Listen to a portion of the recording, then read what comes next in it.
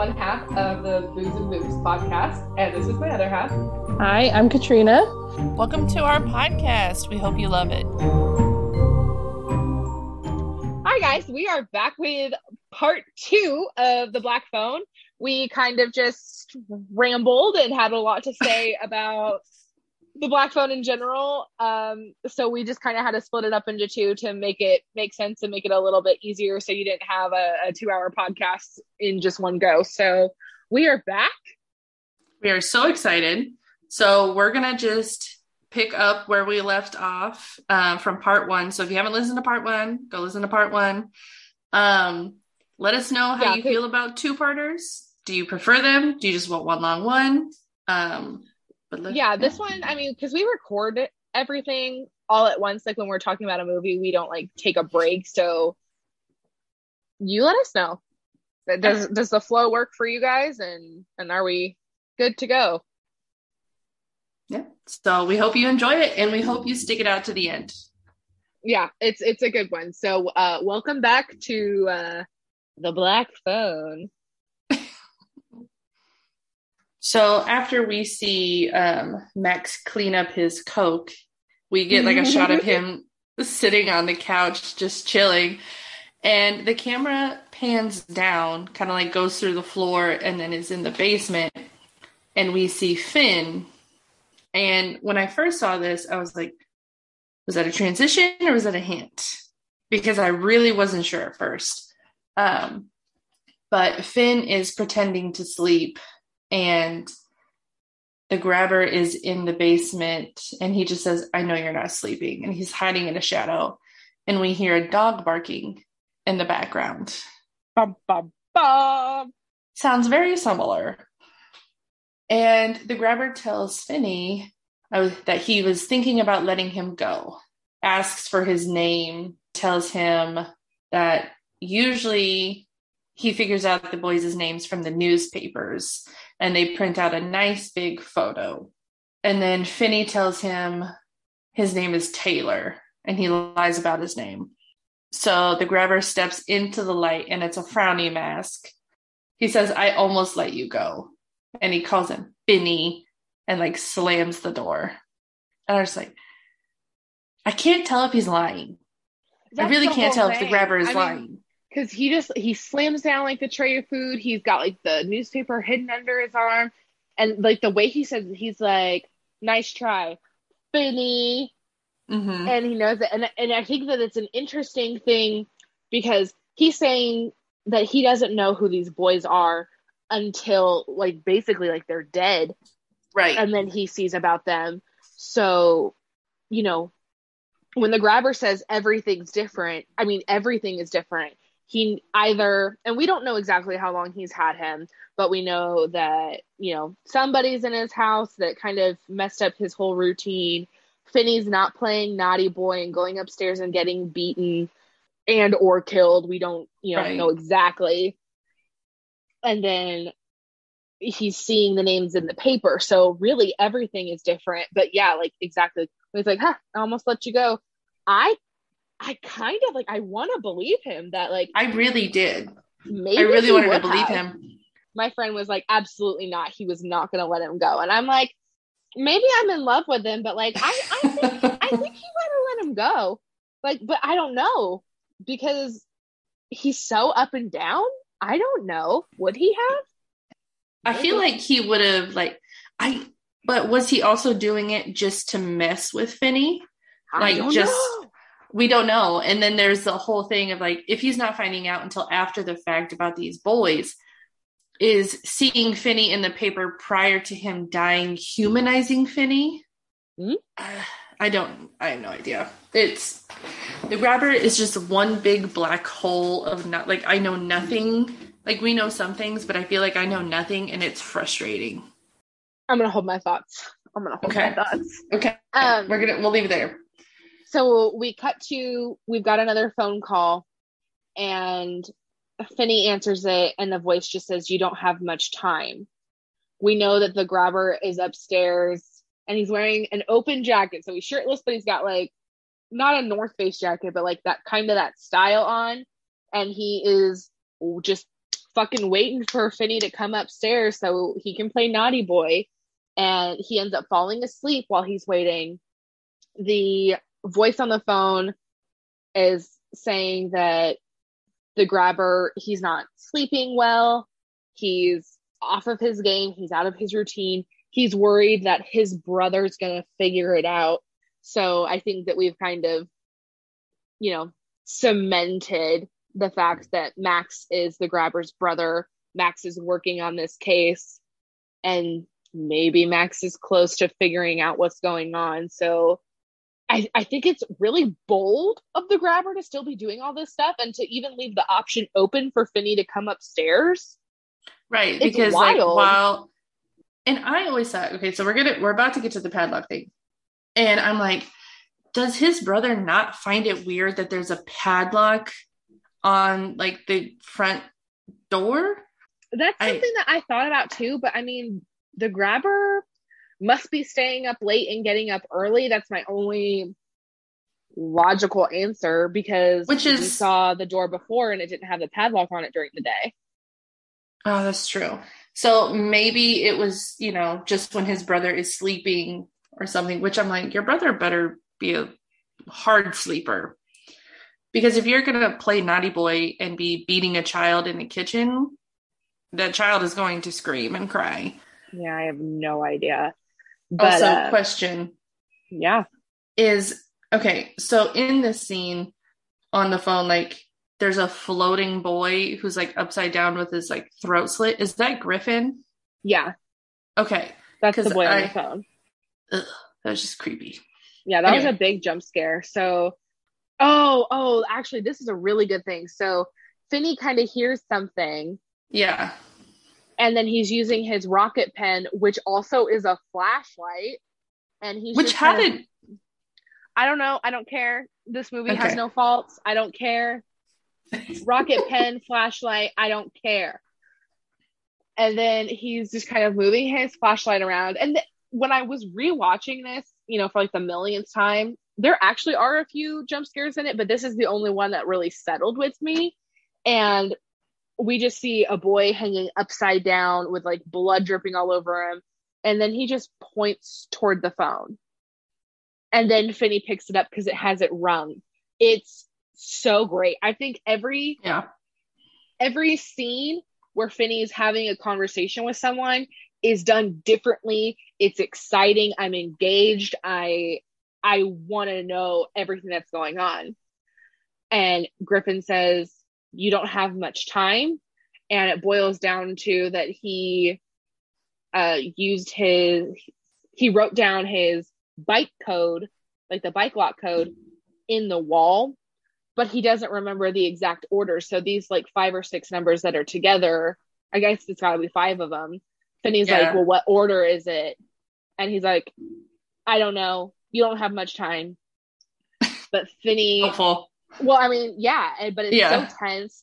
Finney ends up going upstairs. He sees the grabber is sitting in the kitchen and he's asleep. So Finney's just kind of poking around. He gets to the front door, and then after a couple tries, he gets the right lock combo out. And then as soon as the lock clicks, the dog starts going nuts, barking, which wakes up the grabber. Finney, he gets out, like he's outside, he's running, he's screaming for the grabber, and the grabber goes and gets his van. I will say, like, my one little critique about this, and I can only say this as somebody who has watched a bunch of horror movies, so I know what to do in a horror movie situation. This is a kid in the 70s who's scared out of his mind. He's running in one direction. The van is like on the road beside him and then like kind of cuts him off so he can't go further. And then the grabber grabs him again. But my logical brain is like, okay, like the van is coming like on the side in front of me. I'm going to try and double back. I mean, yeah. Or get into a bush, like go across a bush, like not like, or go to the very next door neighbor and just pound on the door as hard as you can. Get in light, get it, yeah.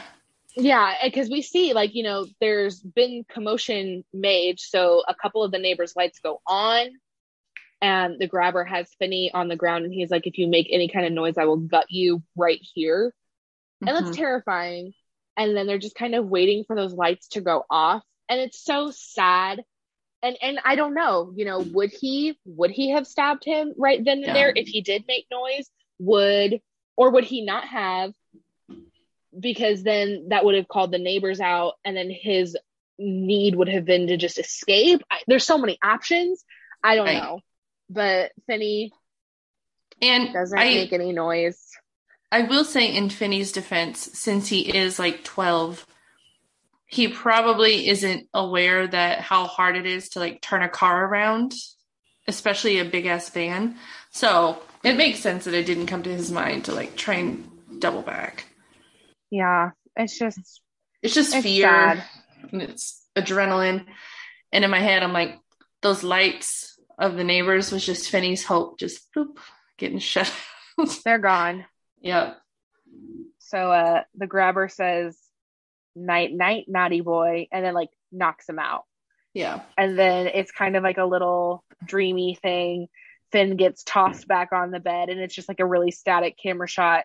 And the grabber is walking back towards the upstairs. Samson's still barking, and Max wakes up, and you just hear the voices, and it's like, "What's going on? Sam's like, why is he barking?" And then the grabber's just like, "Oh, Samson's just barking at something. It's no big deal. Go to bed, Max."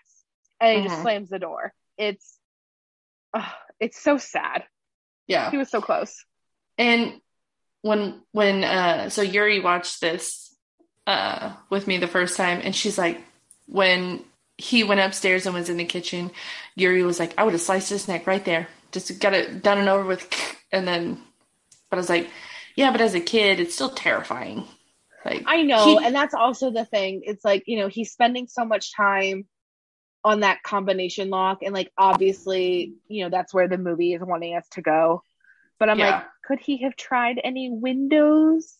Right. Or Max's fucking bedroom. He wouldn't know where Max's bedroom door was, but yeah, he didn't even actually know somebody was there for sure. Even hiding somewhere in the house, waiting for the grabber to like someone to leave and get, I don't know. There were a lot more options, but I get that he was told the combination, he was told to run and escape, and he did what he was told. Which a lot of this is Finney doing what he's told.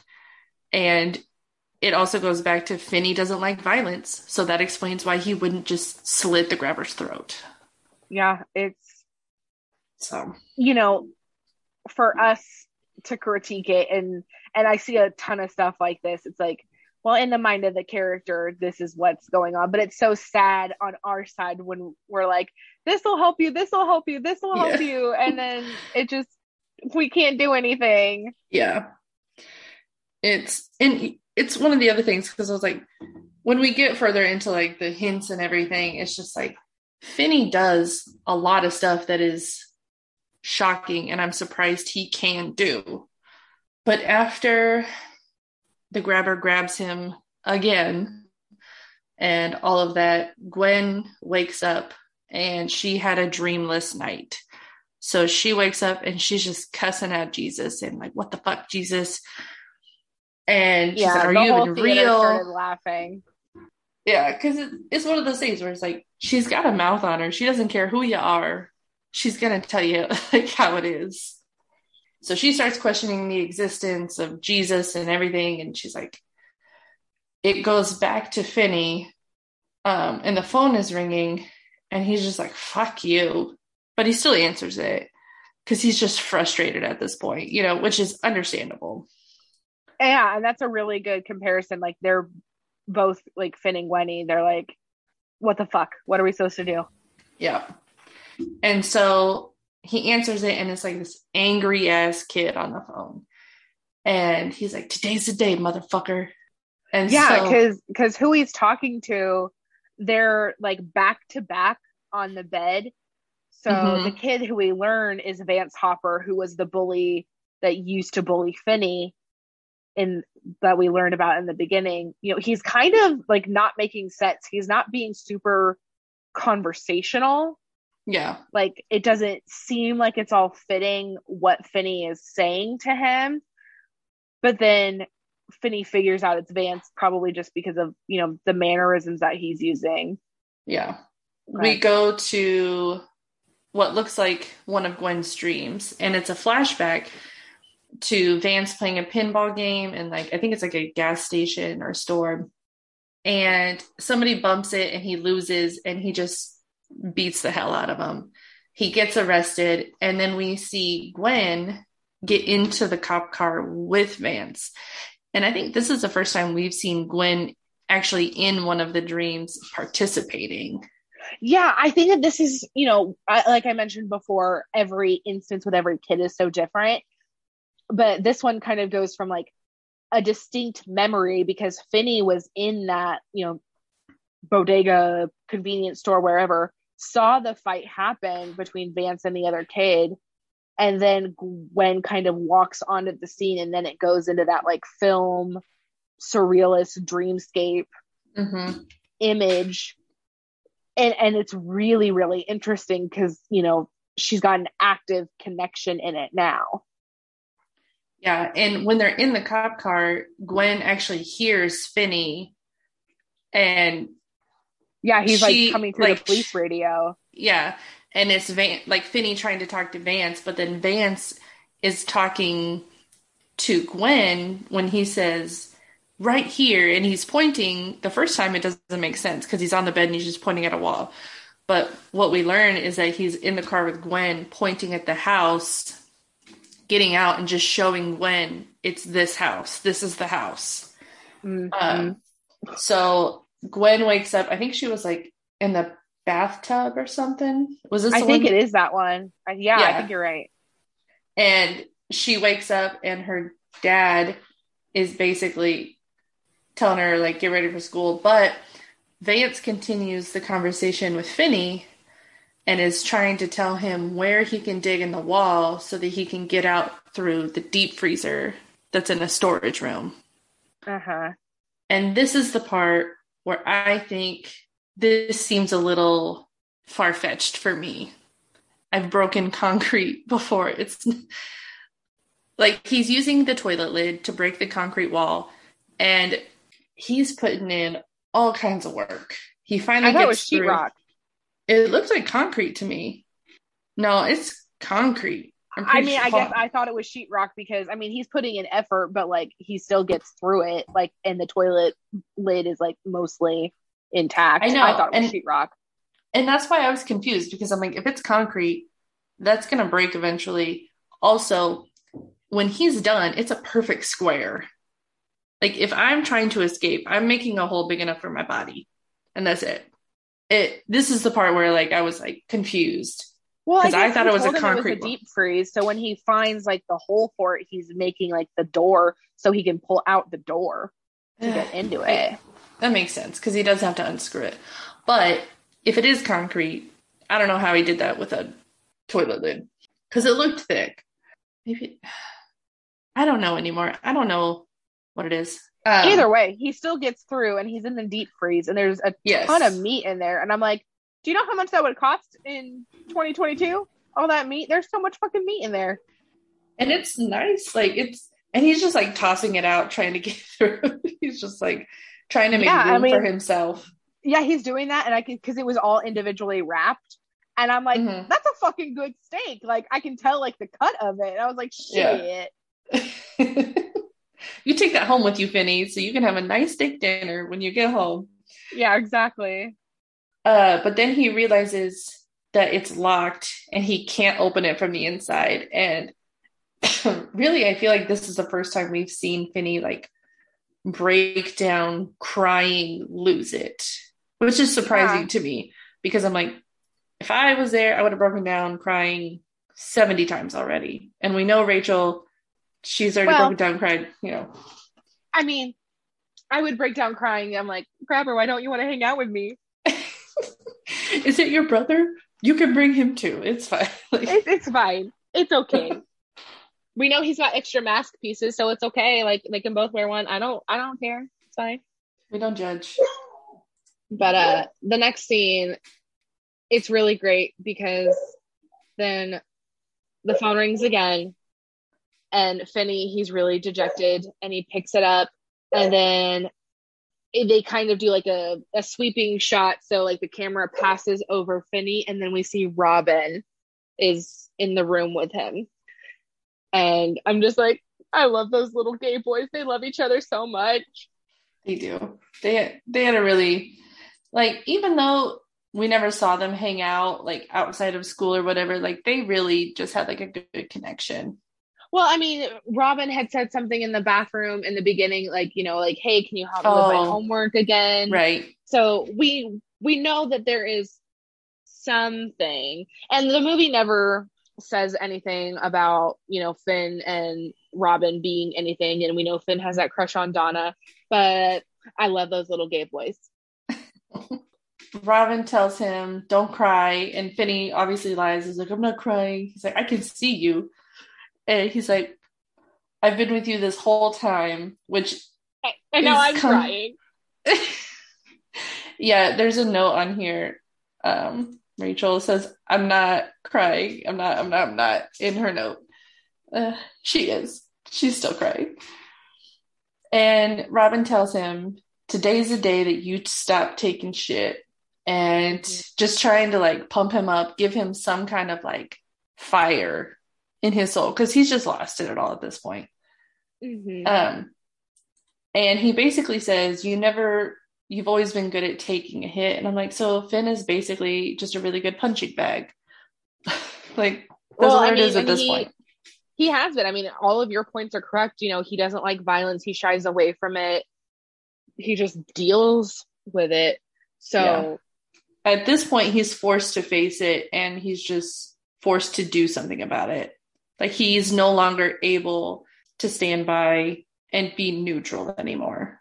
So, you know, in the tradition of all of the kids telling Finn something to do to help him get out, Robin tells him to use the weapon in his hand, the phone, against the grabber, to fill it with dirt. And then they do this little choreography thing where Robin's kind of teaching him how to fight a little bit. And he's like, you know, step forward, step back, step forward, and then swing the phone. And they do that, I mean, maybe 8 times, something like that. And then they're kind of like, Robin is telling Finney to do it and like practice the motion of it. So as you're watching it, it kind of becomes choreography where Finney's a little out of sync with what Robin's doing. But then as he keeps going, Finney, like, they're both in sync. And it's beautiful that, you know, Finney has grown into his own. He's going to be, you know, as good of a fighter as Robin is. And Robin tells him, you know, if you can't get out for you, get out for me. And I'm just like, I love you guys so much. And I think it's just really beautiful. Robin says that that's the last phone call. And he just kind of like leans into the corner.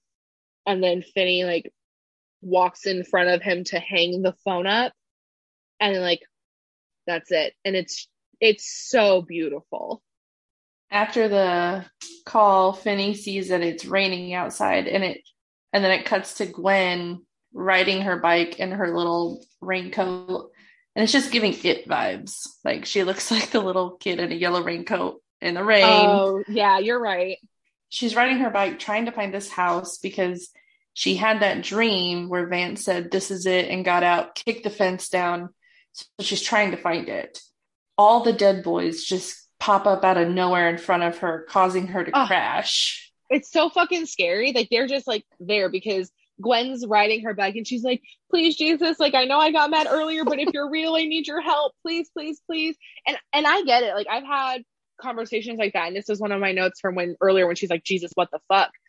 I'm a Christian. My relationship with God is very conversational. And I'm, you know, I'll be driving sometimes and just talking to God about stuff. And then sometimes I'll be like, I know you already know these things, but I'm just going to tell you anyway, which is what I do with you. And I think that, you know, that's something that resonated with me is, you know, just the conversational piece of it, even though it's really one-sided. And then ghosty boys pop up. So, I mean, it works. Yeah. God's real, you guys. I thought it was interesting because I made a note earlier when he was crying. I thought about it and I was like, I have not heard Finney talk to himself this entire time. Like I've never heard him have an actual conversation with himself, which if I'm locked in a basement, I'm going to be having multiple conversations with myself at the same time to just keep my brain from like, bleh. But yeah, you're right. I mean, the only thing he says that I think of is just that if he was going to get it out normally, then the other kids would have gotten out too. and that's what he did like the very first day, basically. And ever since then, he was either talking to the phone or to the boys or to the grabber. Like I don't remember him talking to himself. Like even when he was like prepping everything, like I don't like hyping. He didn't even hype himself up or nothing. And I thought that was different. Yeah. So Gwen, she falls off her bike when she sees the ghosts, and then when she looks up, it's the house from her dream. So she runs home, gets the card that the detective gave her from her dollhouse, and then she calls. Yeah, and then it goes back to the house, and it's Max doing cocaine, and he just has this look, and it zooms in on the map, and he's just realized everything just like falls into place, and he's having this realization. He's like staring at the basement door, and just like it's one of those things where it's like you have to know, like you can't like live with yourself. Yeah, because the grabber is gone. We see that he's shopping like in like a hardware store or something like that. He's buying bags of lime. You know what that means? And then a couple of other things. And at the same time, Max, he's just standing in the kitchen, like his face is contorting all kinds of ways. He's like, do I really want to go check the basement? What if I'm right? But what if I'm wrong? And it's just, you see that. So he goes downstairs and he just opens the door and he's like, holy shit. And Finney's like, please help me. My name's Finney. Like I'm trapped down here. And Max is just like, oh, don't worry. Like he's not here. He got called into work. Wink, wink. Finney's like, please, like, can you call my dad? Can you get me out of here? Max is like, I'll help you. And then he gets distracted. He's like, do you want to know how I found you? Bro, no. Like, I want you to get me the fuck out of here.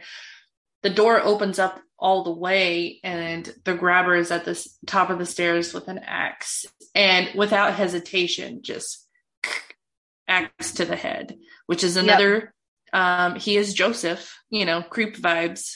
Oh, yeah. Yes, see? Exactly. Axe to the behind him, stand behind him, axe to the head, Joseph, grabber, same people. Which Rachel did find Joseph attractive as well. So I think it's you. I didn't. I liked Aaron. You said Joseph was hot. I think you're mixing things up. Patrick Bryce is hot because he's like 6'5". We're going to have to revisit the creep episode. Anyway, the police show up to the house that Gwen had originally seen that the boys pointed to.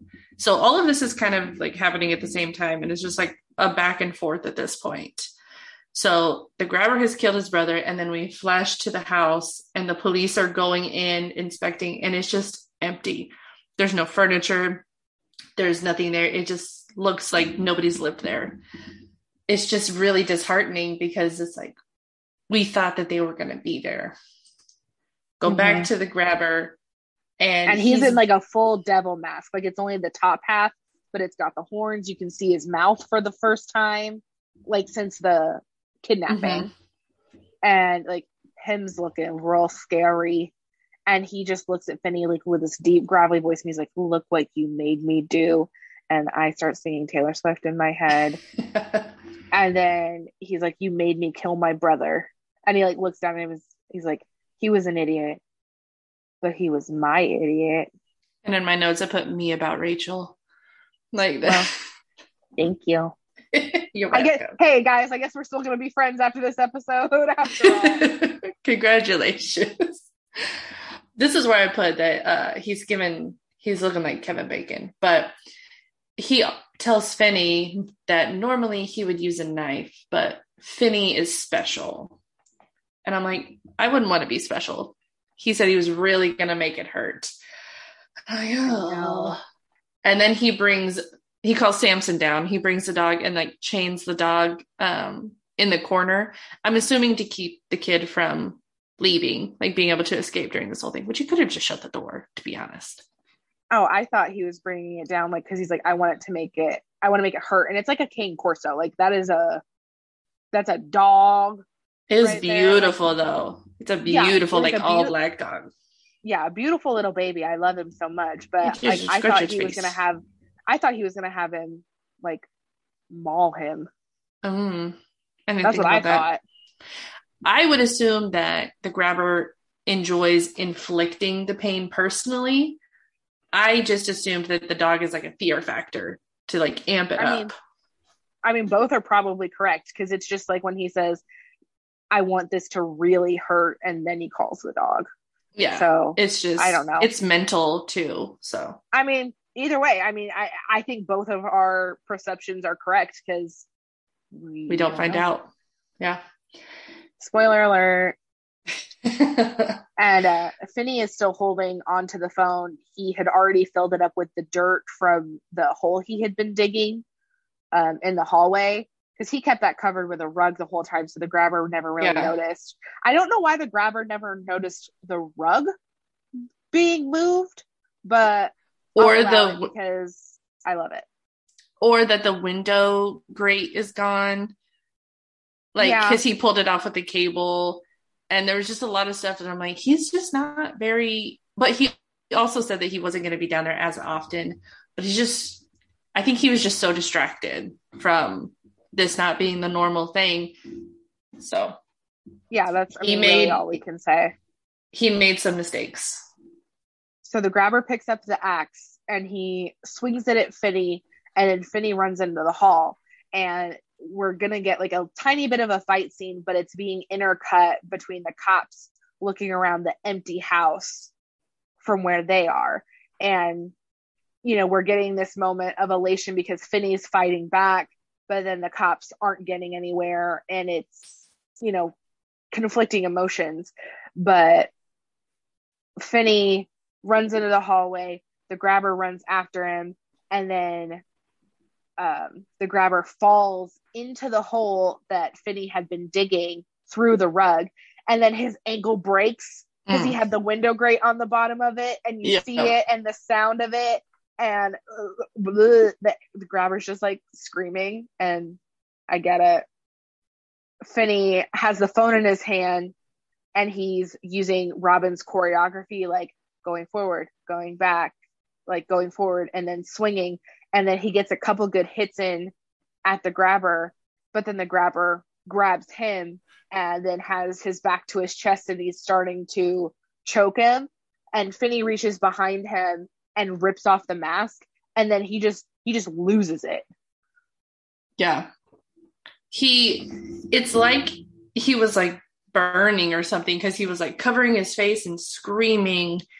And I never really like understood that. And I'm like, maybe the mask is a way for him to like separate himself from what he's doing.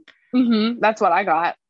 And I think you had mentioned that. So that's probably where I got it from, because I was confused. Like, he's acting like it's burning him. And I was like, what? But I thought he was just freaking out. Like, he could be seen. He's covering his face from what the mask was covering on him. Yeah. But he lets go of Finney. So Finney kind of gets himself out, and the phone still has some of the cord attached to it. And then he wraps it around the grabber's neck, and he's pulling, and he's kind of behind him, like pulling the grabber's neck with the cord onto his shoulder. And then the phone rings. Yeah. And he's just like, go ahead. And so Finney answers the phone, and he goes, "It's for you." And it's all the dead boys just saying everything that they've ever wanted to say to him, Well, they're saying to the grabber what they already said to Finney. Like, yeah, you don't have much time from Griffin. Today's the day, motherfucker, from Vance. And then like there's the part where Bruce is like, Finn's arm is mint, and then Finn just like pulls on the cord, and I don't know if it, has just taken all the air out, or, if it actually does snap the grabber's neck, but the grabber is dead. Yeah. Oh, and Robin called him an hijo de puta, which is basically just a son of a bitch. Like, oh yeah. I was like, don't forget about Robin in there. He's just like, takes a second. Well, after that, it flashes back to the cops searching the empty house, and they had kind of given up at this point.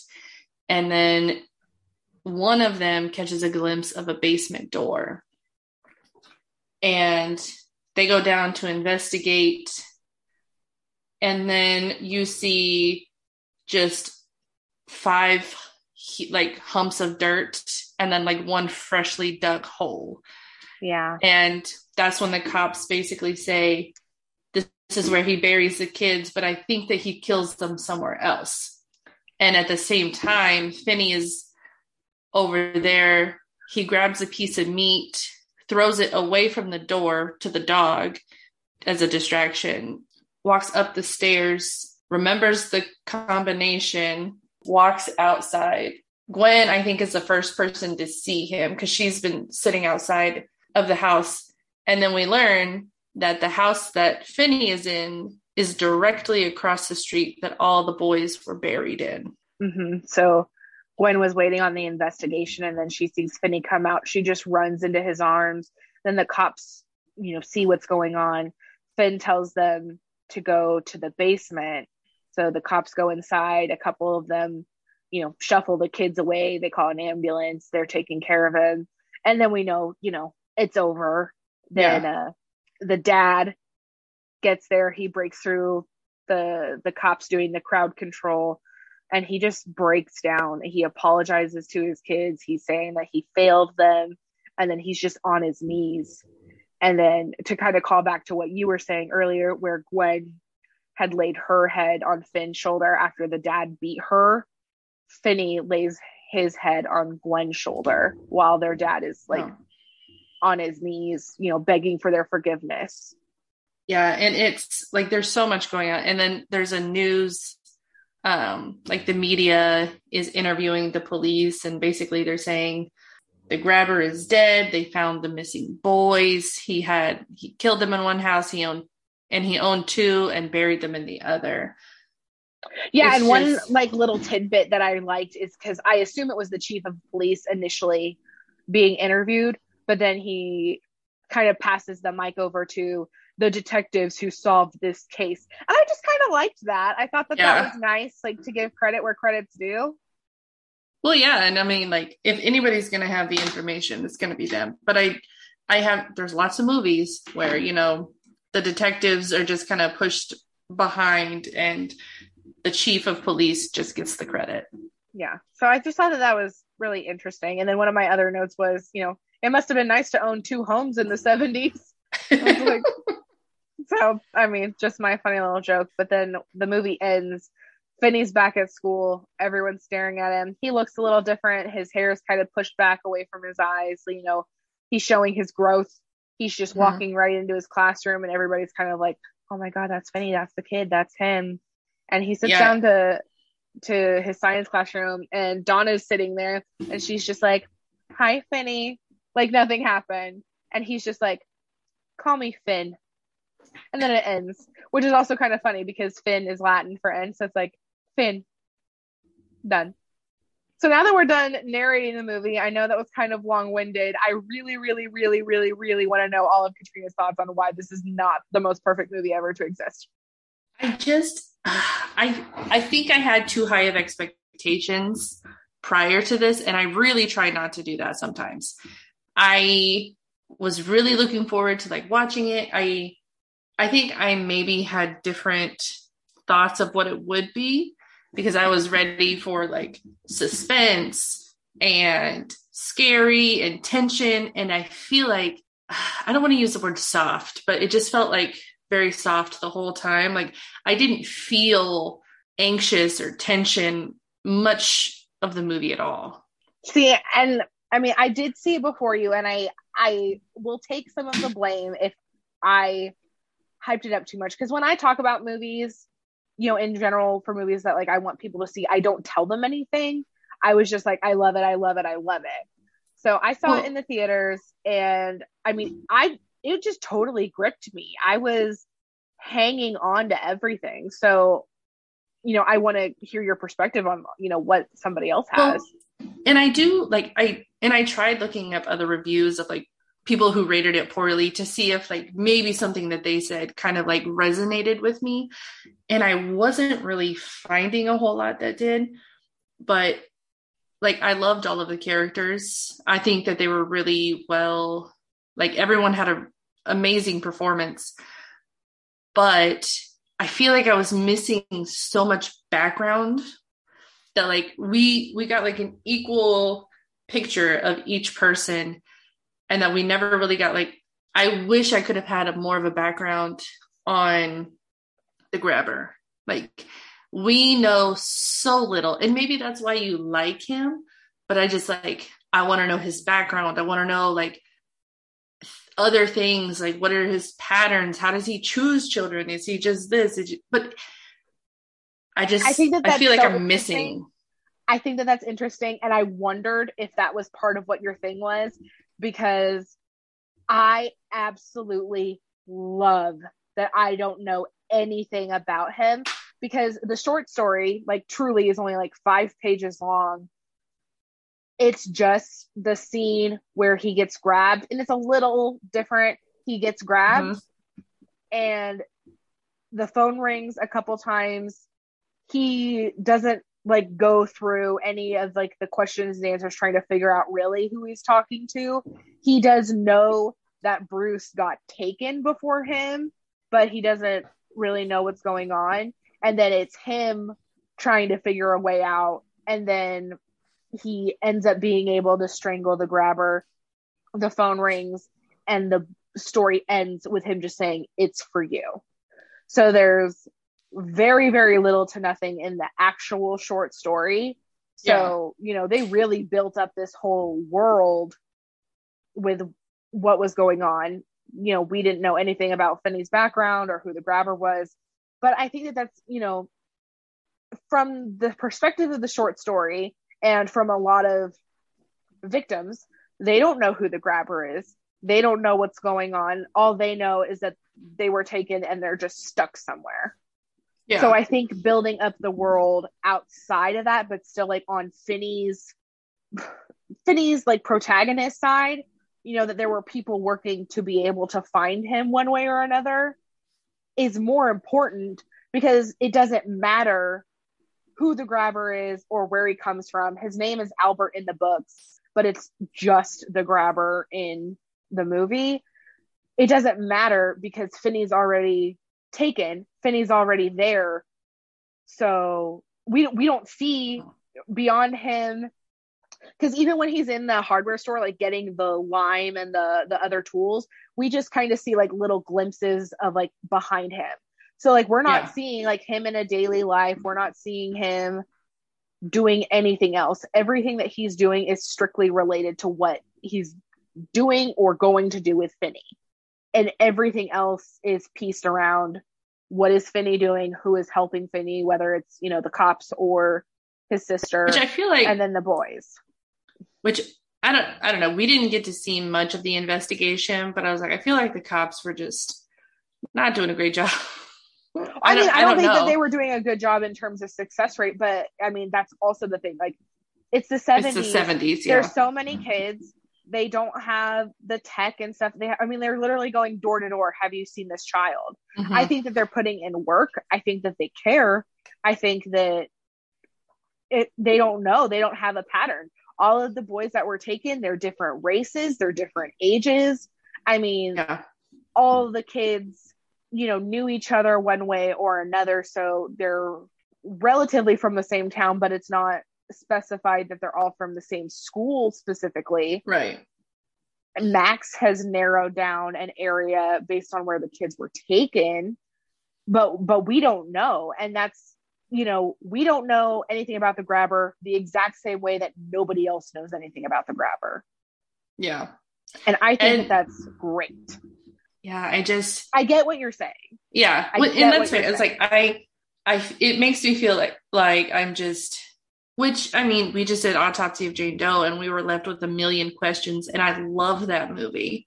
But I think that movie just gives me so much more detail that I didn't get here.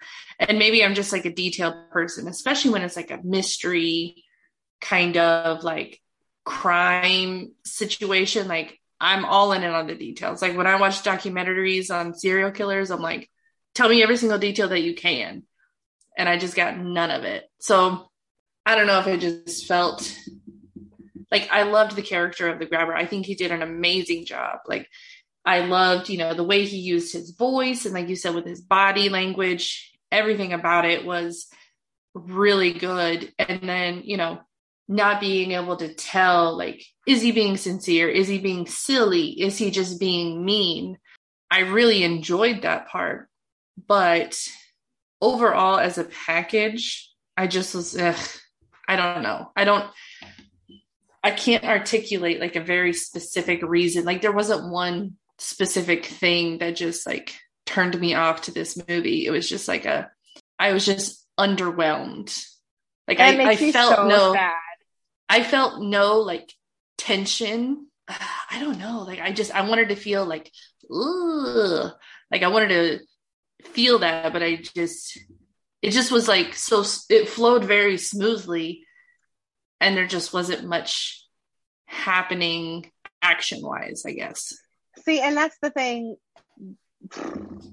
It's so sad for me because, maybe this plays into my ADHD-ness because, I'm so into this movie. It's my favorite release of the year. I have looked at like every article about it. I'm so obsessed with it. And then, you're my best friend and you didn't like it that much. And I'm just like, no. So but I understand. I brought you down this path of something that you didn't like, and I feel terrible. Here's the thing. I understand your critique on that side of things. I just so appreciate the creative choice that happened that I'm okay with not knowing it. And I won't mention other names of some movies that I've seen this year, but there were some of them that like gave me so much irrelevant information to what was going on with the plot, or there were things that like, hey, I did actually need to know why something would have happened this way. Yeah. For things to make sense. And to me, the Black Phone just did it perfectly. That's like, I got everything I needed. I had enough of Finn's family background. I saw what his sister and the cops were doing, that it didn't matter what the grabber was doing because the grabber engaged me so much when he was on screen that his past didn't matter, other than the fact that I knew he was a kidnapper and a killer, right. That I was only concerned with what was going to happen. Mm-hmm. And I'm not going to blame you because I really wanted to watch this movie. Like even prior to my obsession, you saying, even prior to you saying that you love the movie and everything like that, like I had every intention to watch this. So you did not cause my disappointment. Thank you. But it's, I knew the basis of the movie. Like I knew that a kid was locked up and was talking to dead boys on the phone. Like I knew that prior to watching. And that's really all I knew. I'm sorry. I think it's good that we do sometimes have differing opinions because it makes it more interesting to talk about. I mean, I guess so. I think we should also have the same opinion about everything all the time because you're my friend and I love you. That will never happen, but I appreciate you. But yeah, I mean, I did tell Katrina, I was like, don't tell me anything that you thought about it because I want to be able to hash it out all here. I will say too that, I mean, I'm semi-active on Twitter. Don't follow me. I do not post appropriate things, but I have conversed with the writer of this film a couple of times, like just on random stuff, but I'm just in hopes that eventually we will have enough impact that like somehow our paths will meet and I can just basically worship at his feet or work for him one of the two, because I do have a writing degree, and I mean, because you really liked Sinister, didn't you? From what I remember, yes, I did like Sinister because that was like the like videotape thing, right? Yeah. And the pool scene and the car. Yep. Yeah. Okay. I did like Sinister. Yes. Yeah. It's been a long time since I've watched it. Yeah. I've never met anybody who didn't think Sinister was like absolutely fantastic. There was an article I read that like Sinister, Insidious, and maybe there was one other, I can't exactly remember, but both of them were like technically the scariest movies of all time, because like they did like a study where like people's like heart rates like went up at like certain moments, and they were like just scientifically measuring the data of how afraid people were when they were watching these different categories of movies. And I believe Sinister is number 1 and Insidious is number 2, and I'm like, I love all of those movies, so I just thought that was another interesting tidbit. But I mean, do we have anything else to say about the Black Phone?